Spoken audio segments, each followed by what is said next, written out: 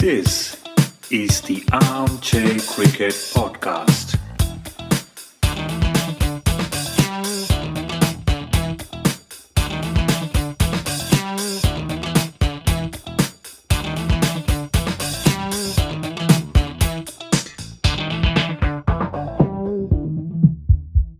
Hello, all. Welcome to another episode of Armchair Cricket Podcast, a podcast focusing on Test cricket by armchair critics of the game. In today's episode, we have a very special guest, Mr. Tony Bishop of the Guerrilla Cricket world. Hello, Tony. Hello, Ajay. How are you? I'm doing good. I'm probably going to be seeing you again tomorrow, aren't I? Yes. in cricket coverage mode. Yes. Looking forward to that as well. Today, it's more of an informal chat mode. So, I've found you to be very erudite and very loquacious in the way you opine about cricket. And I would like to give our listeners also a benefit of your nice words and thoughts. So, as always, I always start the podcast off before we get into the games of the day or the week. When did the cricketing bug bite you, and what's kept you there? Oh, what a question. Well, I played ever since I was a kid. My dad was a big cricket fan, so it's very much in the family. I played for the school. I played for a club. I started going to Lords, I think, in the early 70s. Used to go up and watch the John Player Sunday League games. And I'd see people like Barry Richards and Clive Lloyd playing for Lancashire or Hampshire, respectively. And I mean, it was just a fantastic quality of cricket. It was very easy for me to jump on the Met line from where I lived, get to St John's Wood, wander down, and sometimes with my dad, sometimes just on my own. And then, so that's why Middlesex. That's why cricket. I've always loved playing the game. I've always loved watching the game. And when I worked, funny enough, for a long time, I lived in St John's Wood for a while. So literally, Lords was practically, 150 yards down the road from my flat. So on the way home, I used to just dive into the tavern and watch cricket when the tavern was, it actually looks out onto the ground and you could stand there with your pint and watch the cricket from the tavern stand. I used to do that a couple of pints on the way home. Practically next to it was free to get in for the last hour, and it stayed with me ever since. Lovely. So there's your answer to that one. And no exploits of your own to speak of in a club game, village game? I was pretty average, second 11, occasional first 11 player for a club called the Old Lionians. I think I faced Ray Bright once, who was an Australian spinner. Nice. I don't think he got me out. But no, I was a lower order thrasher. I see. I very, very, very occasional bowler. Right. But no, nothing special to speak of. Nice to hear. And any special memories of your time watching cricket? Maybe a special innings that stands out for you, something at Lords elsewhere?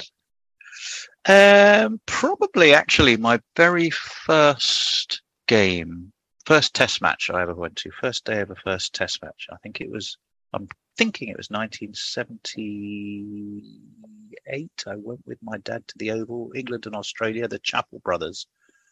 Absolutely rattled up a ton each, but nonetheless, I was absolutely hooked. It was just such a great day. I remember Tony Greig, I think it was Greg Chappell, hooked towards the gas holder. Basically, it would have come down our throat if Tony Greig, all 6'7" of him, hadn't sort of loomed up and caught it. Wow! I think England lost that test, but tied the series from recollection. But it was just the rhythm of a day at Test cricket. The crowd, the noise, the game itself, the way it changed pace. It wasn't all just press the accelerator and go. And frankly, just the time spent with a bit of a picnic and my dad and all of that kind of stuff. So the social side of cricket has always been hugely important to me. Watching it with friends, talking about it with friends, drinking and talking about it with friends. And I guess that's why I kind of was lucky enough to find Guerrilla, because at heart that's what we do.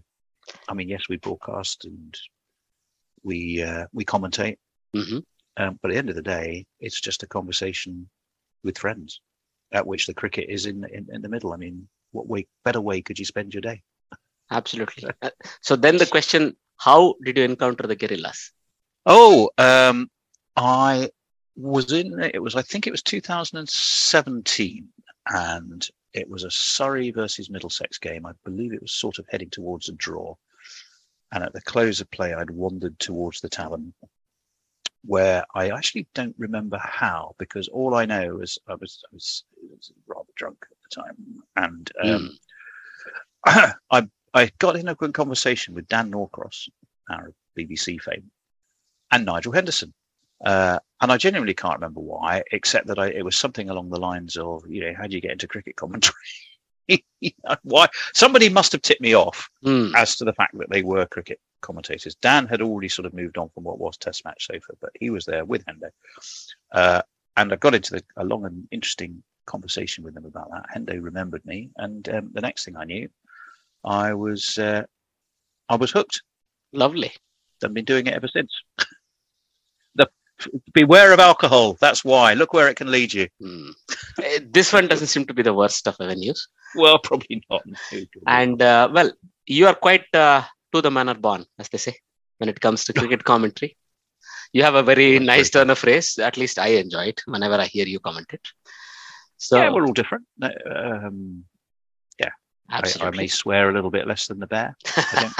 In my head, I'm swearing probably more than the bear, but I don't. It doesn't always come out the same.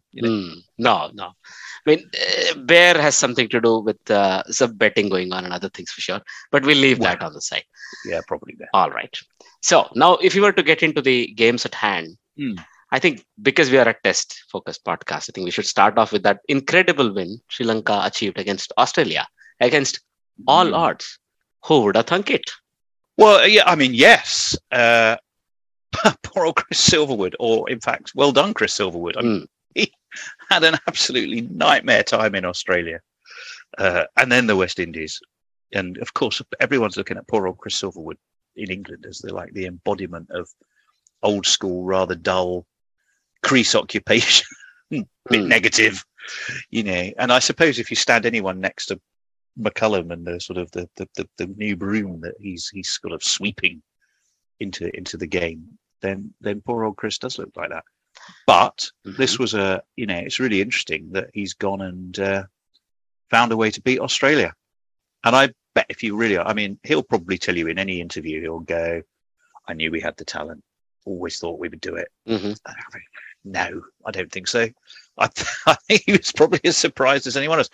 But the interesting thing I think was, they rattled up. It was in Gaul, wasn't it? The second one. Yeah, they rattled up. In about 360 odd. But the standout bowling performance was the sixer from Jayasuriya. Yeah, who's what, slow left armour, isn't he? And I think there probably was the difference, because you look at his performance and then you look at the figures of the Australian spinners. Poor old Nathan Lyon, 2 for 194. Swepson, 3 for 103.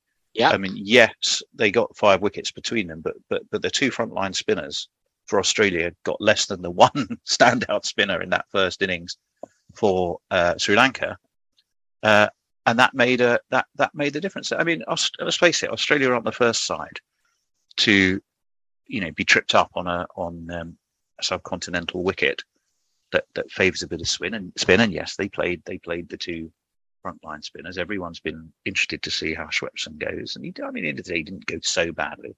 No, but a 200-run lead is a big old lead, and then you've just got to look at Dinesh Chandimal. So take that innings out. If Chandimal had gone early, 30 different game. 30. They didn't have a review. Yeah, well, there you go. But sometimes things just drop into place. Mickey Arthur's having fun at Derbyshire. Well, probably not quite so much fun in the last quarter final, but generally he's doing a great job at Derbyshire. Yeah, as long as he's not wearing those shorts, I think we're all happy. No? Well, his shorts would have been riding most of the way up to his chin, I think, as Somerset got 250 on against them. But generally, yeah, so it's a bit of musical chairs. Chris Silverwood, I hope he enjoys it. He played for Middlesex for a while. Yeah, I have a rule: anybody who's ever passed through Middlesex, even for a comparatively short space of time, unless they're a complete idiot, I always follow with a degree of fondness. Fair enough. So I'm very happy for him. But there I think possibly is, you've picked up one key moment, and these moments do make a difference. A non-review on 30, a spinner on his home track who genuinely did a fantastic job. 6 for 59 in the second innings, so 12 in the match. And Nathan Lyon, fantastic spinner. Swepson, huge promise. Still, but there was your two differences: Chandimal and Jayasuriya. Absolutely. So for me, look, Chandimal is always a prodigious talent. It's about when he chooses to put temperament to it, because never in doubt is the stroke play, the quality of batting. Never in doubt with this person, right? And or whether he doesn't fight with the selectors or whatever that comes to sometimes. But in this case, they had lost their two first choice spinners to COVID. Then they lost another one due to form. Then they picked this guy, probably 6th, 7th, 10th of the rank, as they say. He's a journeyman. He's 30 years old. He's not a youngster. He's no Colt. But to come in, bowl that immaculate line and length, it looked like, it was like watching Rangana Herath bowl again. He's, with all due respect, he's not as portly as Rangana was. But no, I mean, but it's that slow left armers go. He's a decent yardstick, right? And at the end of the day, he bowled those enough, 4 those turn and 2 that don't turn every over. And it's usually those that don't turn that kill you, right? There were a lot of bolds, LBWs. And I think the other crucial moment was Smith's dismissal for a duck. Yeah. Right? Well, that's always going to make it was pitching middle, hitting middle, top, like middle of middle. It was a bad ball to miss, he did. Because he was the one that held Australia together all of first innings. That 364 is largely thanks to Smith, right? But and Marnus Labuschagne in the first innings, don't forget he got another ton. I mean, he's still kind of an interesting run machine. I don't suspect Australia. I think they will have been disappointed at 300 and something, but I don't think they would have been expecting Sri Lanka to rattle up 500. No. And I thought towards the end, the last half an hour, 45 minutes of the batting, the Australian captaincy as well as field placement sort of fell away. Chandimal did what he wanted. He got the last 50 runs very quickly. And in the company of two people who couldn't bat too much, frankly. One of those was Prabhat Jayasuriya himself, right? And then Kasun Rajitha, who stayed for 34 minutes. Between these two, they occupied the crease for 50 minutes along with Chandimal, and that's when the most of the damage happened. So if you see, there were 8 down for 498. It's not those other 60 runs that's been added or 55 runs that's been added. It's the time at which, how quickly it was added, and that other guy got to a double 100. But all of that weighed on them, and they started well, actually. Warner and Khwaja started well. Warner fell to a little bit of an indiscretion. Khwaja looked really comfortable until he got out. So somebody had to play in that top 5. Nobody did. Smith got a duck. Head had a very bad test, right? So Australia would be really disappointed after having taken a 1-0 lead to not close the series out against, must be said, a side that couldn't play them for 22 overs in the second innings of the first test, right? Lyon simply ran rings around them, and that was that.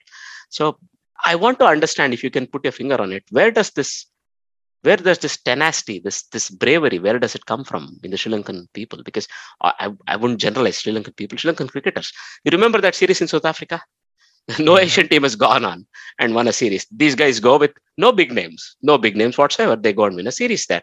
And here you would expect it's a 2-0 on the wall, even at the end of a day and a half. No, they win it. Well, what's the phrase? Every dog having its day. I mean, poor Sri Lanka have been, after the retirement of Sangakkara, Jayawardene, Jayasuriya, Muralitharan, and then Murali, and they've gone through generations they haven't replaced. Their domestic system is in a bit of a state. They're having trouble with that. I mean, don't forget, this was also a test match played during what was effectively a complete collapse of the government and a storming of the palace, and the president scuttling off to the Maldives. Yes. So, boy, can cricket ever be a kind of its own island? Absolutely.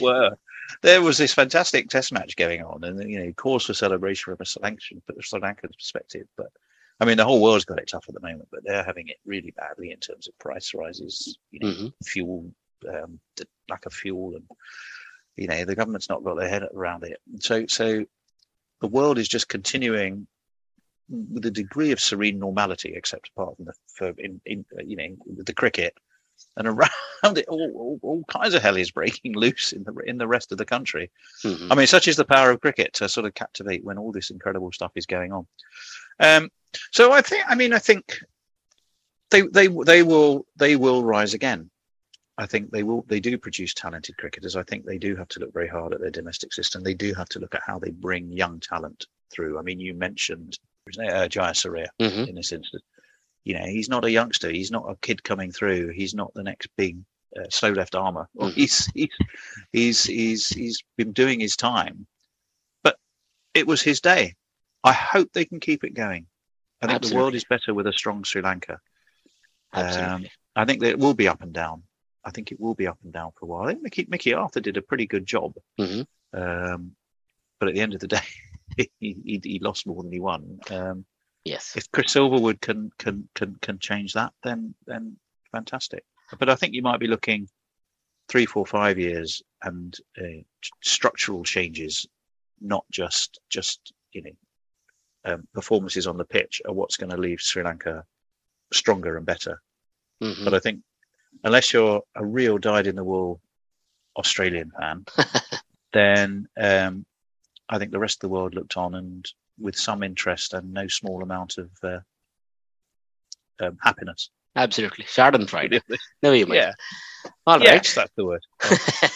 So, from one bunch of maverick South Asians to another, the Indian team that's currently touring England, they've not done badly for themselves, but probably they would feel a bit disappointed at losing that test to a superlative, baseball fueled England team in the test. But then, come the limited overs games, they're sort of showing up England. Is that a surprise at all for you? Well, yes. I think New Zealand, England were magnificent. Those 3 record chases, one of them being the fastest ever, one of them being the biggest ever. I mean, they were for England at least. I mean, it was fantastic, and it was done on the back of, in some senses, breaking conventional wisdom and saying, "Well, we're going to bowl first, and we don't mind batting last because we want to chase. We don't care what you set us. We'll chase."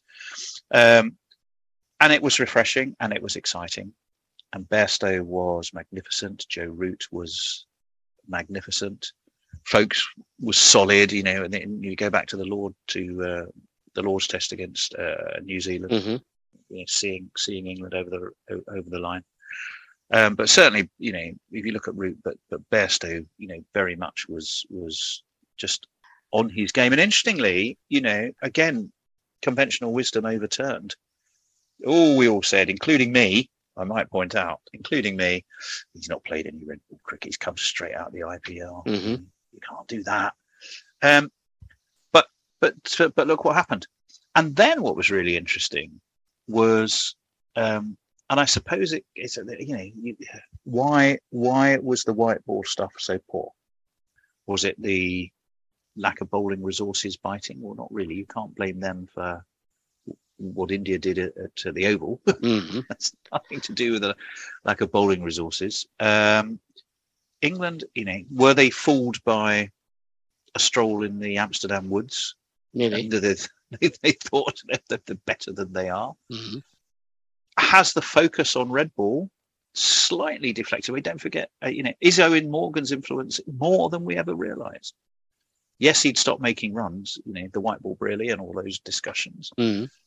It's too early to say, is Jos Buttler, is he better just crashing runs and less? I mean, he's not Owen Morgan, perhaps tactically. I think it is too early to say, And then you can also go, well, hang on, the Oval was a really good toss to win. It's a kind of an excuse. I'm not trying to make excuses, because Jasprit Bumrah was unbelievable. Yes. But he was unbelievable in what has been some really interesting conditions in England. I mean, it's been like it here today. It's been thick, muggy, Hmm. If I was a bowler that could swing the ball, I'd be sniffing the air out my hotel room window in the morning and go, oh, put that ball in my hand. I want to bowl. Give me a new ball. Yeah. And I mean, Bhuvi Kumar in the T20s, he was magnificent as well. And I think Jason Roy possibly is on a little bit of he doesn't seem quite happy. He dropped a comparatively catchable catch. His body language has not been great. Hmm. Butler 2 failures, I think, didn't he have in the T20s? And of course, nobody really made any runs in this. You had Richard Gleeson popping in, 35 or so. I've been writing an article today about the oldest debutants in cricket, in various forms of cricket. Hmm. He did fantastically well in the T20s, but wouldn't have been near it were it not for Archer, Wood, Stone, all these others who are lots of injured. fast bowlers injured. Lots of really fast. Yeah, I mean, bowlers. it's like it's like the Somme, the England bowling department. There's just bodies everywhere, and none of them able to get up. But I think it's going to be really, really interesting now. How do England relax? They lost a good toss, and that Indian attack with conditions that are going to aid swing are phenomenal.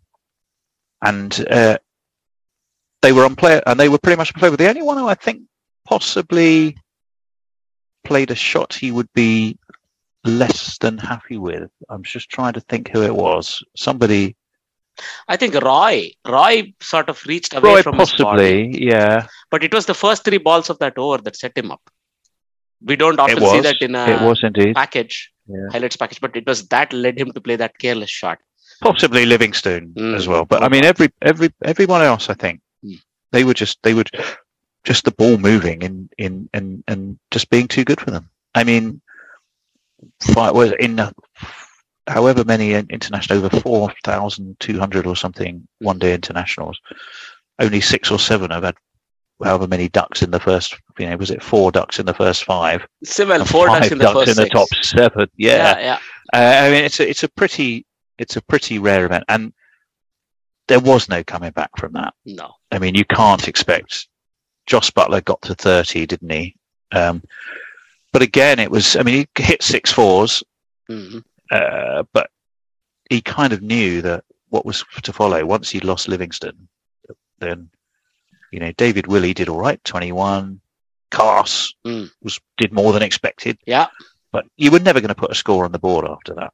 No, I mean it's like facing Mike Tyson, and he's clobbered you on the chin in the first 3 seconds, and you're up. You've got the comedy stars going around your head. You've got no idea where you are. And I just think India just took advantage of that. England looked shell shocked in the field, and they saw it home quite magnificently. What's with all the short pitch bowling at Rohit Sharma? What was that all about? Well, I mean, it's just, isn't it the conventional wisdom that he likes to pull and hook? Why were the England bowlers feeding him then? Well, it's, I think, again, scrambled brains, shell shocked. Lack of real thought. They did it in the test, actually. Some of the, there was a lot of short pitch. They do have that theory. And occasionally it works. It doesn't work as often as you want it to. And he's too good a player. I just think it wasn't that smart. No. And it didn't work. Lesson learned, I hope. No, I hope so, because in the end, Overton and Cars ended up with runs per over in north of 8 an over and 10 an over. But what you're doing, I mean, you're just hurrying the inevitable, right? So why not bowl in a corridor? You looked at the lengths Shami and Bumrah bowled, and they made it really tough by mostly bowling up, right? Up and off a good length, maybe just short of good length. Anyway, as you say, they were probably a bit shell-shocked, and they had probably written this game off when they came out to bowl. You're not going to bowl India out for whatever it was, 112 or 115. I mean, and certainly not with that attack. I mean, none of them are bad bowlers. David Willey can swing it. But Carse, Overton, Reece Topley bowled pretty well, I think, to be honest, by and large. He was okay. But it's not that. It's not just was not good. Would never have been good enough on the day. And the conditions had got slightly better. Like I said, a good toss. The pitch had flattened a little bit. There's a whole bunch of reasons as well. I mean, it was a good toss to win. Were the boot on the other foot, though, I'm not quite sure that England have quite slipped into gear to have maximised the opportunity had it come their way just yet. Right. And certainly that's still a phenomenal Indian attack. Yes. I mean, I think Mohammad Shami and Jasprit Bumrah bowling full tilt is quite something always. It's very good.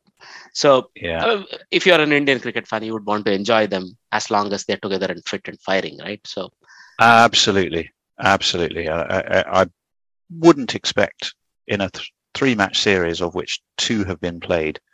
One has been played, I beg your pardon, the second tomorrow. I mean, if the weather continues to be muggy and overcast and hot in the way that it has been, Lords, I'd be very surprised if India made any changes unless they had to. They won't, I think. If anything, the spinner might get dropped and another pacer drafted in. Yeah, possibly. So, before we go away from this part of the cricketing world, I mean, we have a South African tour looming, right? And it's a full South African tour. It's not. It is. Right? Tests. Although it's got a bit of a lull in the middle. Yes. So we've got, which I think is largely probably down to the 100 as well, isn't it? Because the test matches are quite late. So you've got the ODIs, the T2s, like the reverse order to the India series. So we've got the ODIs first, then the T20s. I think it'll be interesting.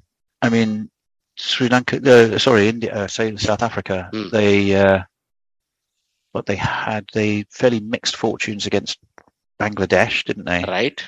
I mean, it's never easy visiting Bangladesh, but look, at least they did really well against India at home. I mean, everybody expected India to go and take the series, and India took the first test, and then South Africa showed the mettle that they were made of, right? They took the series away from India.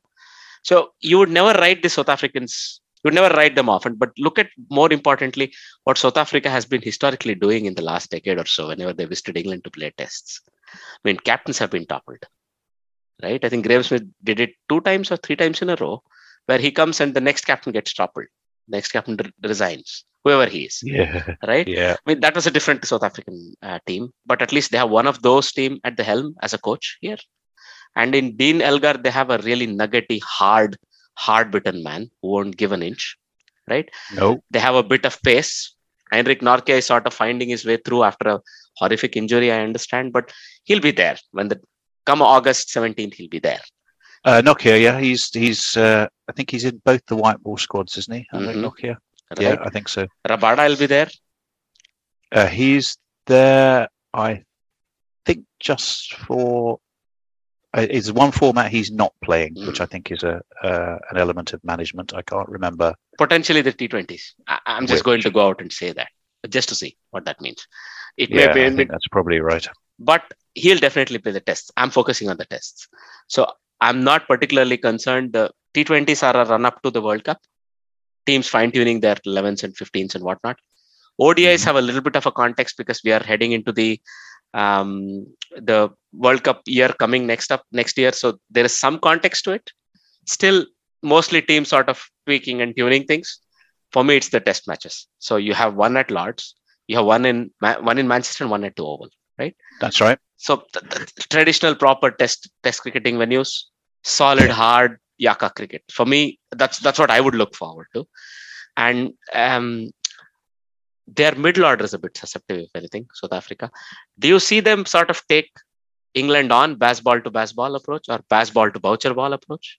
No, I think they are more geared, certainly in Test cricket, shall we say, some more traditional. That's possibly the wrong word, isn't it? More crease occupational, right?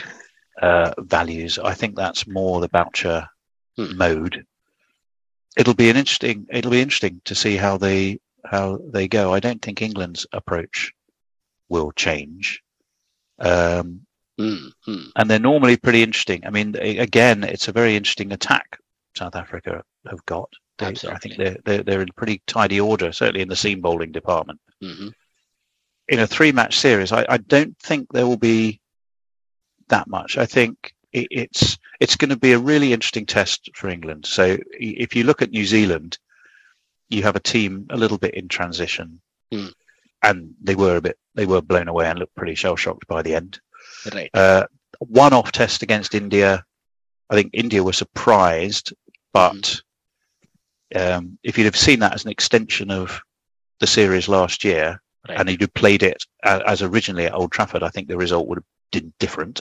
Yeah. But in reality, it was a one-off game. A hard series against a strong test-playing nation that is pretty rich in talent. I know Bavuma will be a big miss. I'm not sure if he'll be back for the test series. He's certainly out the one-day series. Yeah, that's what we read. And I think his leadership will be missing. But yeah, it'll be about England's ability to sustain it over the 3 games against very high-quality opposition. I'm sure Brendan McCullum and Ben Stokes can't wait, because they'll believe that they can. I don't think every day is going to be a walk in the park for England. Yeah. And I think they will occasionally have to adapt the approach. But I think they'll still keep to the same values. And South Africa don't normally take a backward step. So it'll be a really interesting clash. I'm very much looking forward to it. Absolutely. And maybe we get to cover a bit of it with Guerrilla Cricket. We'll see how we absolutely will be there for every game. Absolutely. We'll be on it. And so in fact, we're our South African friends. So it's you got a choice of Guerrilla places to listen to it. Wow. Now then, next thing. Before we go away from South African cricket, they've decided to forfeit their one-day series early next year against Australia. Oh, yeah. Very well-weighted move for you, or just a bit of a rash call? What was the reason? They're planning domestic T20, isn't it? Exactly. Yes. It sort of smacks of the 100, because they have the 2 T20 competitions, and I've been trying to understand. One is the Manzi one, and then the Mzansi Super League, I think it's called MSL. Yeah. So ultimately, I think it's, if you've made a commitment to another country, you should stick to it. However, I think the state of finances in South African cricket, they've probably had a commercial look at it, Cricket South Africa, and gone, what gets us the most money into the system? I'm not saying that's right. But I rather suspect that a bilateral series against Australia, or a home domestic series of their top level of T20, and they've just announced, haven't they, comparatively recently, the restructuring for next year and how that's going to work, but more around the provincial approach, sort of embracing back again the franchises. I think it's disappointing. I think it's disappointing when anyone lets down another country who said they'll tour. England, are you listening? But I can just about see some of the commercial justification. I don't believe it's right, but I can see it. Well, I just hope, they're having a very bad position in the ODI league table currently. And I hope this doesn't mean they miss out on a World Cup qualification. That would not only hurt them financially, but also, again, they would deprive themselves of an opportunity of winning another, at least having another go at a world tournament, right? It's very weird to see such a talented team without a world title. And for me, that should be some sort of a priority in any case. And you would earn something of a World Cup. And because you didn't go to this tournament, if you fail to make a World Cup, you're letting that go as well. But probably they have to consider the pros and cons on both sides. Before we move on completely from England, Umesh Yadav was signed up for Middlesex. I was watching him this week. I was at Merchant Taylor's on Monday. I was hoping to get there today as well, but sadly I couldn't.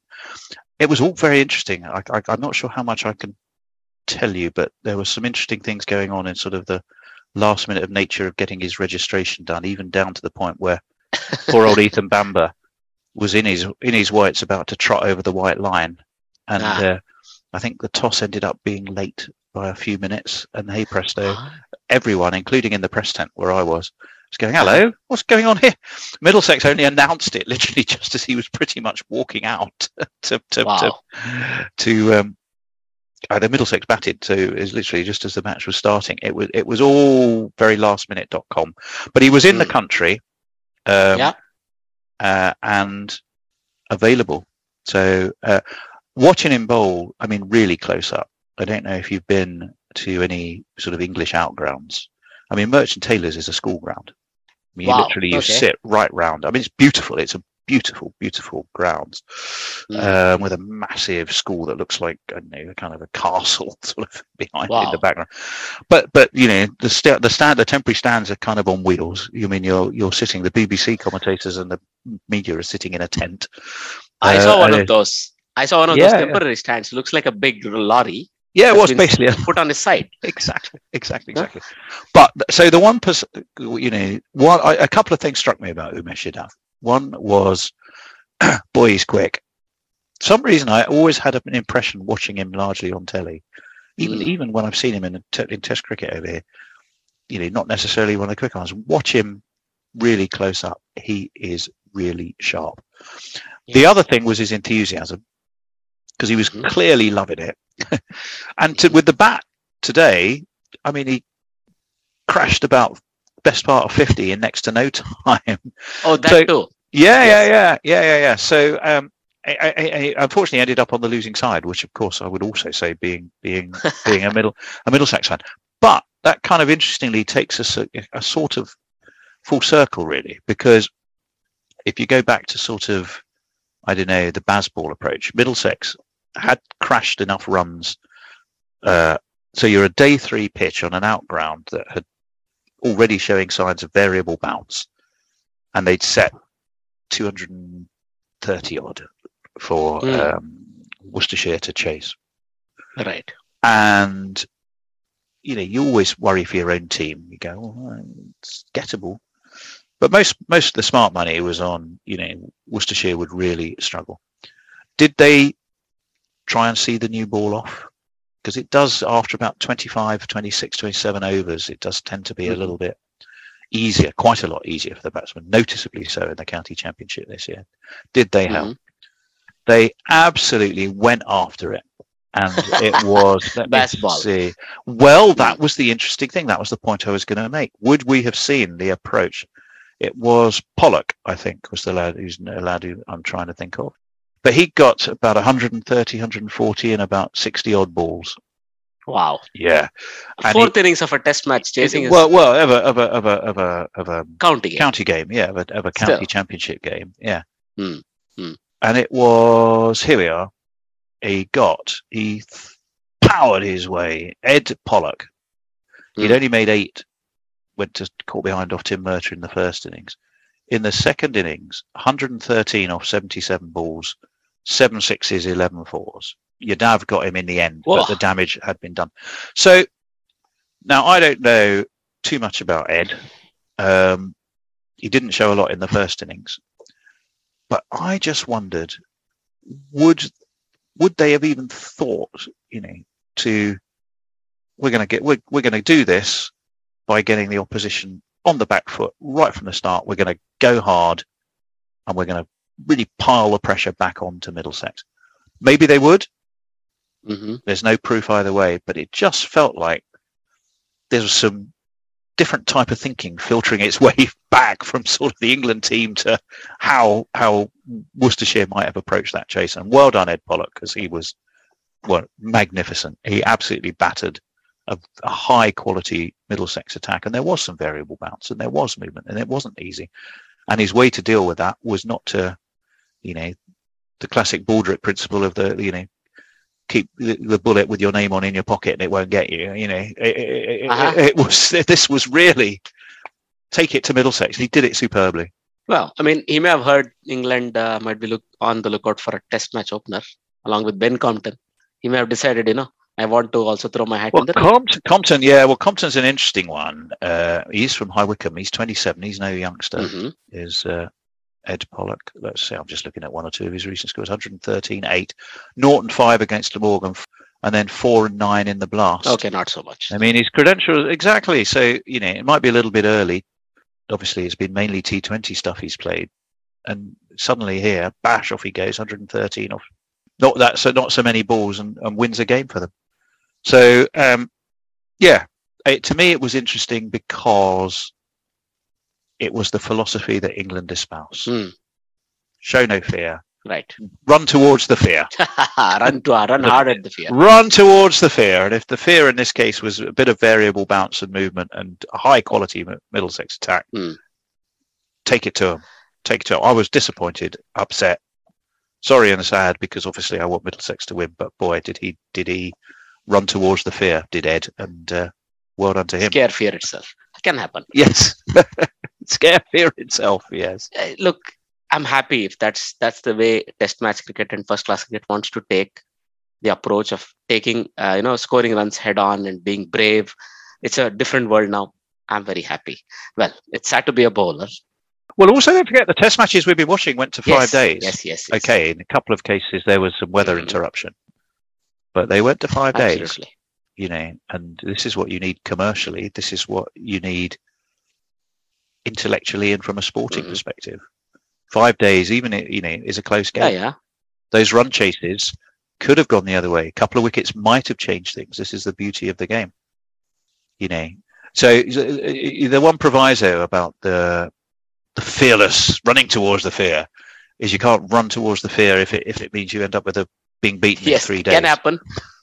But which can happen, or let me rephrase that it doesn't happen too often, because everyone can expect it to happen occasionally. But if it's habitual, then you've got to have a look at what you're doing. But at the moment, it's fantastic entertainment, and cricket needs fantastic entertainment. It needs to be fantastic entertainment. Yes. I think we're going to see delighted for it. To see a lot more 300 plus scores getting chased comfortably from here on in. If that's what it means, great. So, well, it's like if you look back over the history of one-day international ODI scores, and you look at what's the average first innings score at any ground. If you look over the last, in the course of the history over the ground, it's a pointless metric, because you had a team thinking we've got 180, probably all right. You're comparing two different games played in different ways. It's not the world has moved on so much in terms of the way teams attack totals and the way teams try to set totals and their capability to do it. Not to mention bigger, heavier bats that hit the ball harder and further. Right. If you were to move on to the West Indies Bangladesh series, well, West Indies won the Test series convincingly. They won the T20I series convincingly, and at the same location where the last T20I was played, Providence, it seems to be certainly a different Bangladesh team has turned up. They have beaten them comfortably. They got them down to 149 for 9 in a day-affected one day first. In the second of those, they bowled first and they got West Indies all out for 108. A similar sort of a bowling attack, a different captain. It's Tamim Iqbal, the captain.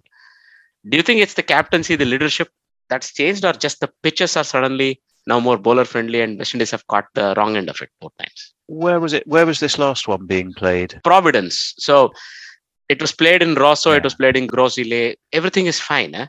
Then suddenly they go to this Providence, and then suddenly West Indies can't bat to save their life, so to say. They were 149 in the first game, 108 in the second one. Well, I'm sort of thinking about when England lost the series there. If I recall, it was two very flat, quite dull draws, wasn't it? And one result. Again, this was, and one result when the pitch was noticeably spicier and kind of more interesting. Right. So I wonder if this was, I haven't been following it that closely. This was the Providence ODI. Right. Let me see, 112 for 1 Bangladesh, hunting down West Indies 108 to win by 9 wickets. Yes, who did the damage? Let's have a quick look. This was spinner. I think it was a low, slow wicket actually. Again? 2 spinners. Mehdi Hassan took 4 and Nasum Ahmed took 3. And you can see a spinner started the bowling. That'll give you an idea. Well, the other thing, you look at the West Indies innings, and Shai Hope got a start. Kyle Mayer's got a start. Shamrock Brooks didn't. Brandon King sort of did. But after that, Kemo Paul not out 25. The innings really kind of subsided. A bit like England. if you only set 108 in an ODI, psychologically, part of you can be thinking, well, if we, there must be wickets to be taken here. But the other part of you is kind of shell shocked. and they, Tammy McMahon, Tammy McMahon with his 50, 32 for Lytton Das, just the one wicket. I don't think the West Indian attack was ever gonna make really a difference. Nah, not with that. I mean, they had Puran bowling, didn't they? Chemo Paul, none for 16. Yeah, just the one wicket to Gudakesh Motie. Left arm, slow left arm. Yeah, spinner, absolutely. Another slow left armour. All right. So, yeah, maybe it was turning. Maybe it was turning. I mean, it's not as though West Indies haven't had great spinners in their time, but they're more reliant on their pace attack. Look, if Puran is bowling, I think he's trying to fashion himself as an all-rounder or something. Well, I rather think if they are at that stage, that's the bringing. I'm trying to think Livingstone on. Oh, Livingstone, that's a bit harsh. Oh. But, yeah, but yeah, it's not. It's a sign that you probably think the game's gone. Absolutely. Now, if you were to move on, another maverick performance. Michael Bracewell apparently has been honing his craft quietly in the New Zealand leagues. Suddenly, he comes onto the international scene and is all aflutter. Did all right against England. He took a bit of tap with the ball, but he made some runs, didn't he? He seemed to have come into the team at the right time where he's really reached his maturity as a player, because he won a game all by himself against Ireland. I mean, they were chasing 300. And they were in a lot of trouble, New Zealand. So they were 5 for 120, 6 for 153, 7 for 214. You probably say the game is over. 8 for 217, right? This guy buckles down, hits 100 at a strike rate of 150, and ends up finishing the game by hitting the last over for more than 20 runs, which was required. Simply chasing it by himself. That's something crazy. Well, and it's what you want in a finish of a one-day international, isn't it? I mean, next to a super over. Then, although you don't try, it's best not to mention them when you're talking about New Zealand. Even though it's hard not to. But winning by one wicket with one ball left is pretty much what you want from a day's entertainment at an ODI. Exactly. And yeah, you're absolutely right. What did he make in that first ODI, Bracewell? 127. He crashed 127. I mean, if you'd have said before the game, who's going to make the 127 that's going to chase down 306 or over 300, he probably wouldn't have been top of my list. It would have been when you've got the likes of Guptill. Yeah, you'd have Guptill. Tom Latham can do it. A few players not there. I mean, obviously, who would you say of their big?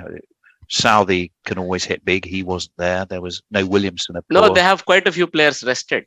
They're giving a lot of their squad strength games. So you don't have the skipper, Ken Williamson. You have Tom Latham. You have Henry Nichols, Glenn Phillips, Will Young, Finn Allen. All of these people who would normally be on the fringes of the 11, and they have lost Ross Taylor to retirement recently. Well, there's no Colin de Grant. So I'm sort of interested in because we know Ireland. Gorilla know Ireland pretty well. I mean, we covered their first ever Test match. If I was them, sure, there is an element of New Zealand going, we need to look at a few players. Ireland's the place to do it. But is that disrespect? No, not if it means that you end up with such a fantastically close game and an unexpected hero. Everyone's thrilled. Everyone's thrilled. Ireland are happy. They've been in a great game. The crowd's happy, apart from the fact that they might have wanted Ireland to win, but they've been royally entertained. Nobody really wants to see. Mostly, you don't want to see games like in England and India at the Oval. You all go home early. If you run the concession stands, you've stopped selling your beer and your pies and whatever else you're selling. Who wants that? You want close, exciting games. So, sure, New Zealand might have taken the opportunity, but Ireland nearly did it against India. Don't forget, a fantastic T20 against India. Massively high scoring. Was it Harry Tector who got a huge? Tector hit some runs. So, no, I think New Zealand have won both. well, the second one considerably more comfortably, I suppose. Because Ireland only set 216 and never really got going there. Sterlo went after just 4 balls. Mm-hmm. I love Paul Sterling. He can be a hit and miss.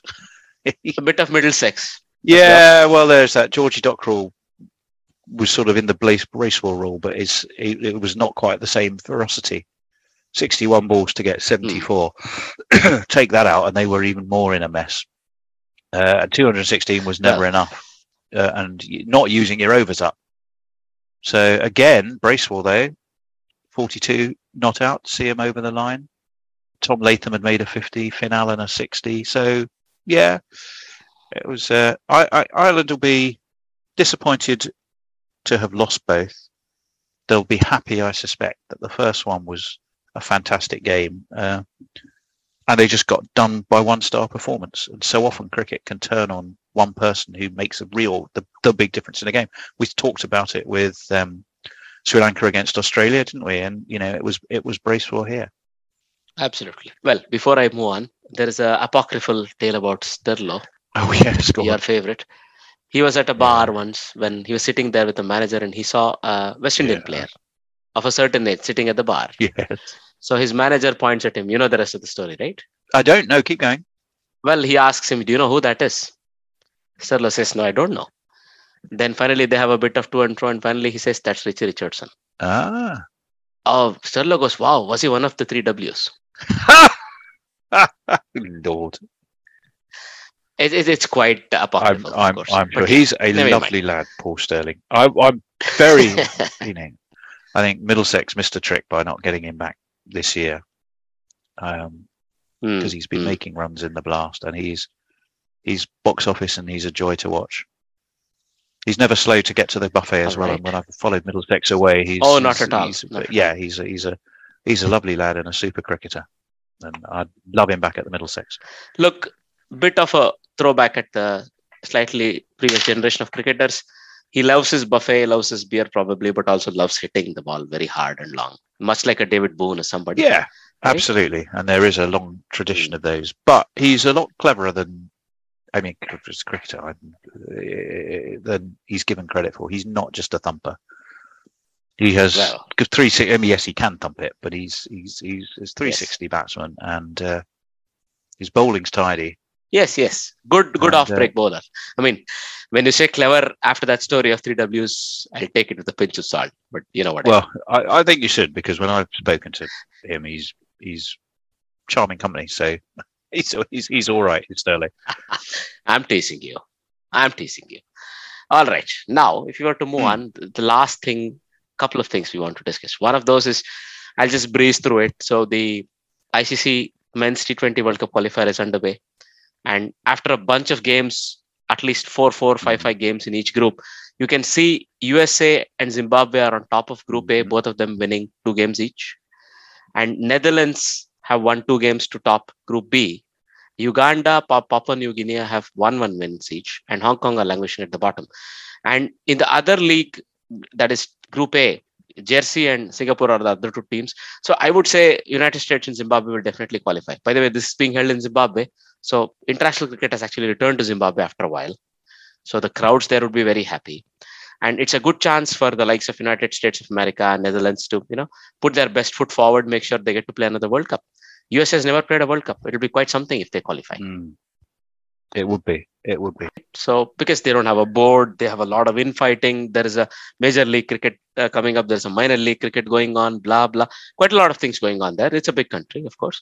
But this would really put, again, cricket on the map as far as United States is concerned, and maybe give a lot of those parents a chance to let their youngsters at home explore cricket instead of football or baseball or basketball, any one of those well-known, well-earning. Well, you look around at, I've been following a little bit Italy, because I was going to do an interview with their captain and coach, Gareth Berg. Ah, yes. And you look at, how hard it is to trawl the world to find people who might just conceivably have an Italian passport. I think they've got Jade Bergton back, for example.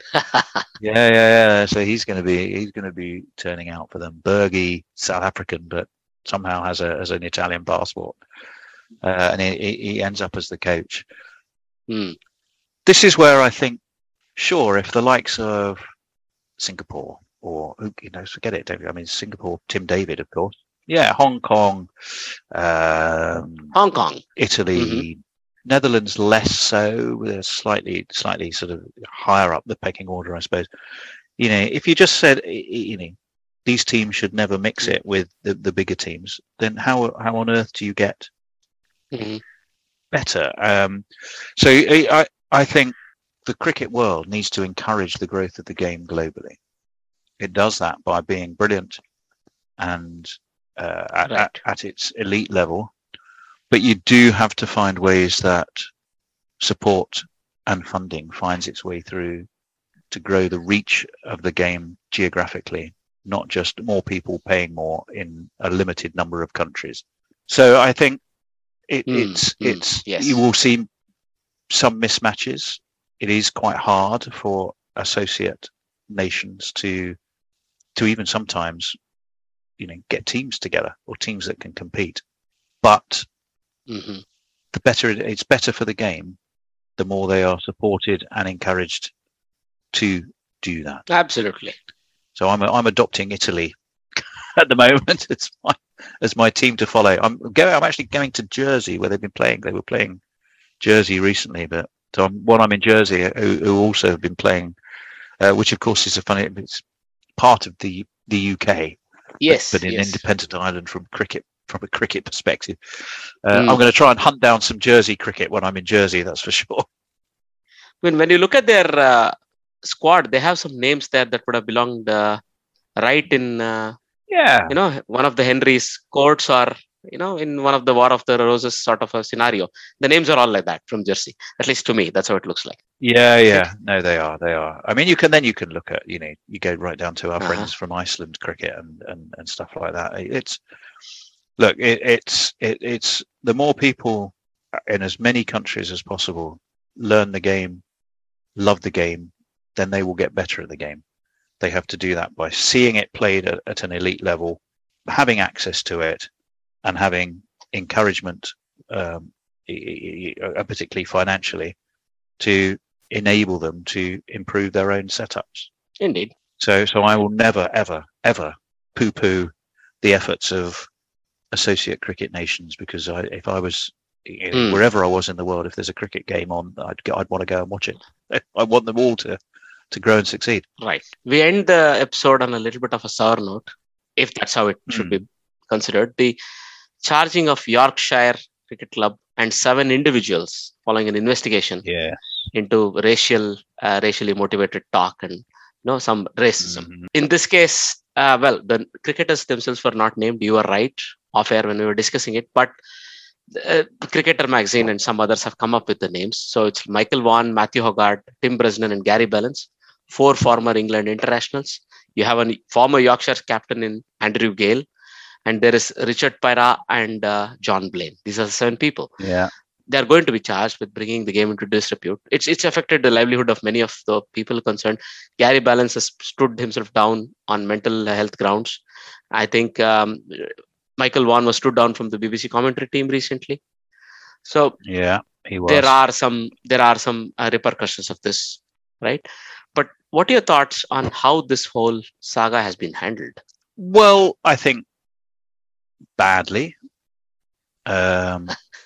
Yorkshire took far too long to respond to Azeem Rafiq's very well-made case. They sat on the findings for too long. Even the ECB were slow to publish the report in full. Right. I think Yorkshire were slow to make the changes that they needed to make. And Yorkshire has become the poster child for what not to be when it comes to managing, issues around race equality. Right. But this is often the way life can work. You need an example, and once you latch onto that example, you use that, and it needs to be it needs to be turned to an advantage through education, action and education, and clearly moving forward in a positive way, by which I do not necessarily mean we sweep it under the carpet and pretend it doesn't happen. I think it is right to name people. I think it is right to make the case. Mm-hmm. And I think it is right that those people themselves have a get to be heard, and that the truth does come out. Right.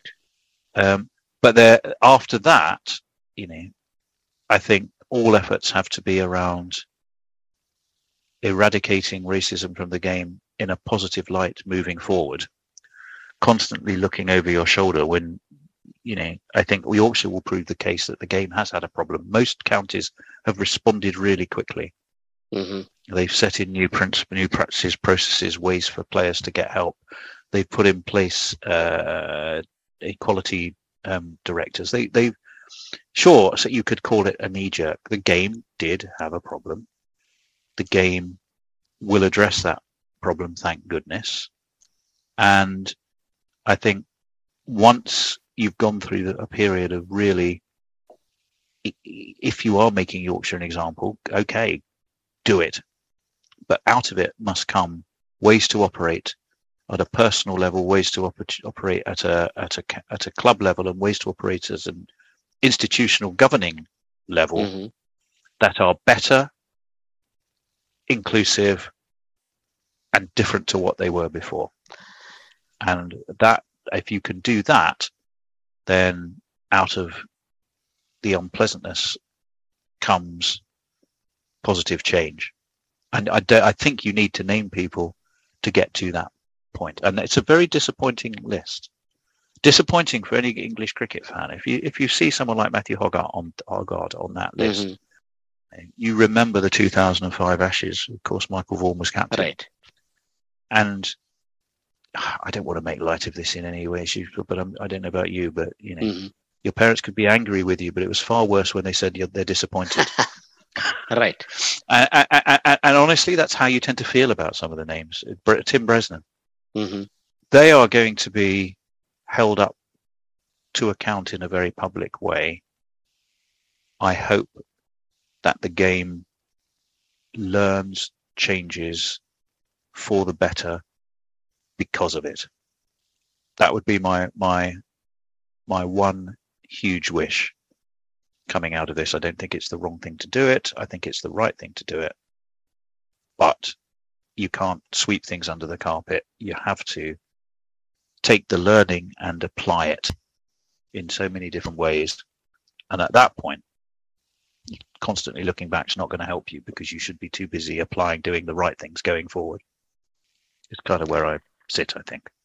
No, I think I agree with you on most of the things you said. And I can't really understand why they're dragging their feet. Of all the counties where Yorkshire has such a large population of Asians or South Asian people from South Asian descent. So anyway, it's for them to decide, but at least things are moving slowly. But let's hope, it picks up pace a bit more, even if there are a couple of people who are named and shamed, as you said. There are some lessons to be learned here. There are. That is not something you want to work your way around. Right? No, absolutely. So bad things sometimes have to happen to create change. And well, Azim Rafiq, he was courageous and called it out.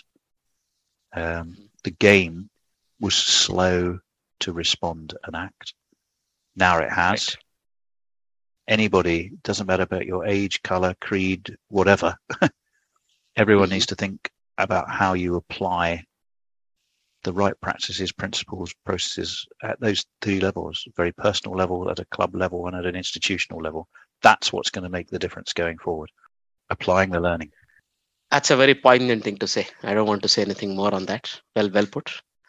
So I would like to say thank you, Tony, for taking your time, giving us some very, very measured opinions today. And for those of us who are familiar with the guerrilla world, I know you're a much sought after person. We would love to have you again sometime on the podcast again. Oh, so, I've thoroughly enjoyed it, Ajay. And we love having you on Guerrilla Cricket. It's a goodbye from me and my guest, Tony. Great pleasure. Thank you. A good day to all our listeners everywhere. Bye-bye. Take care. Bye-bye. This is the Armchair Cricket Podcast.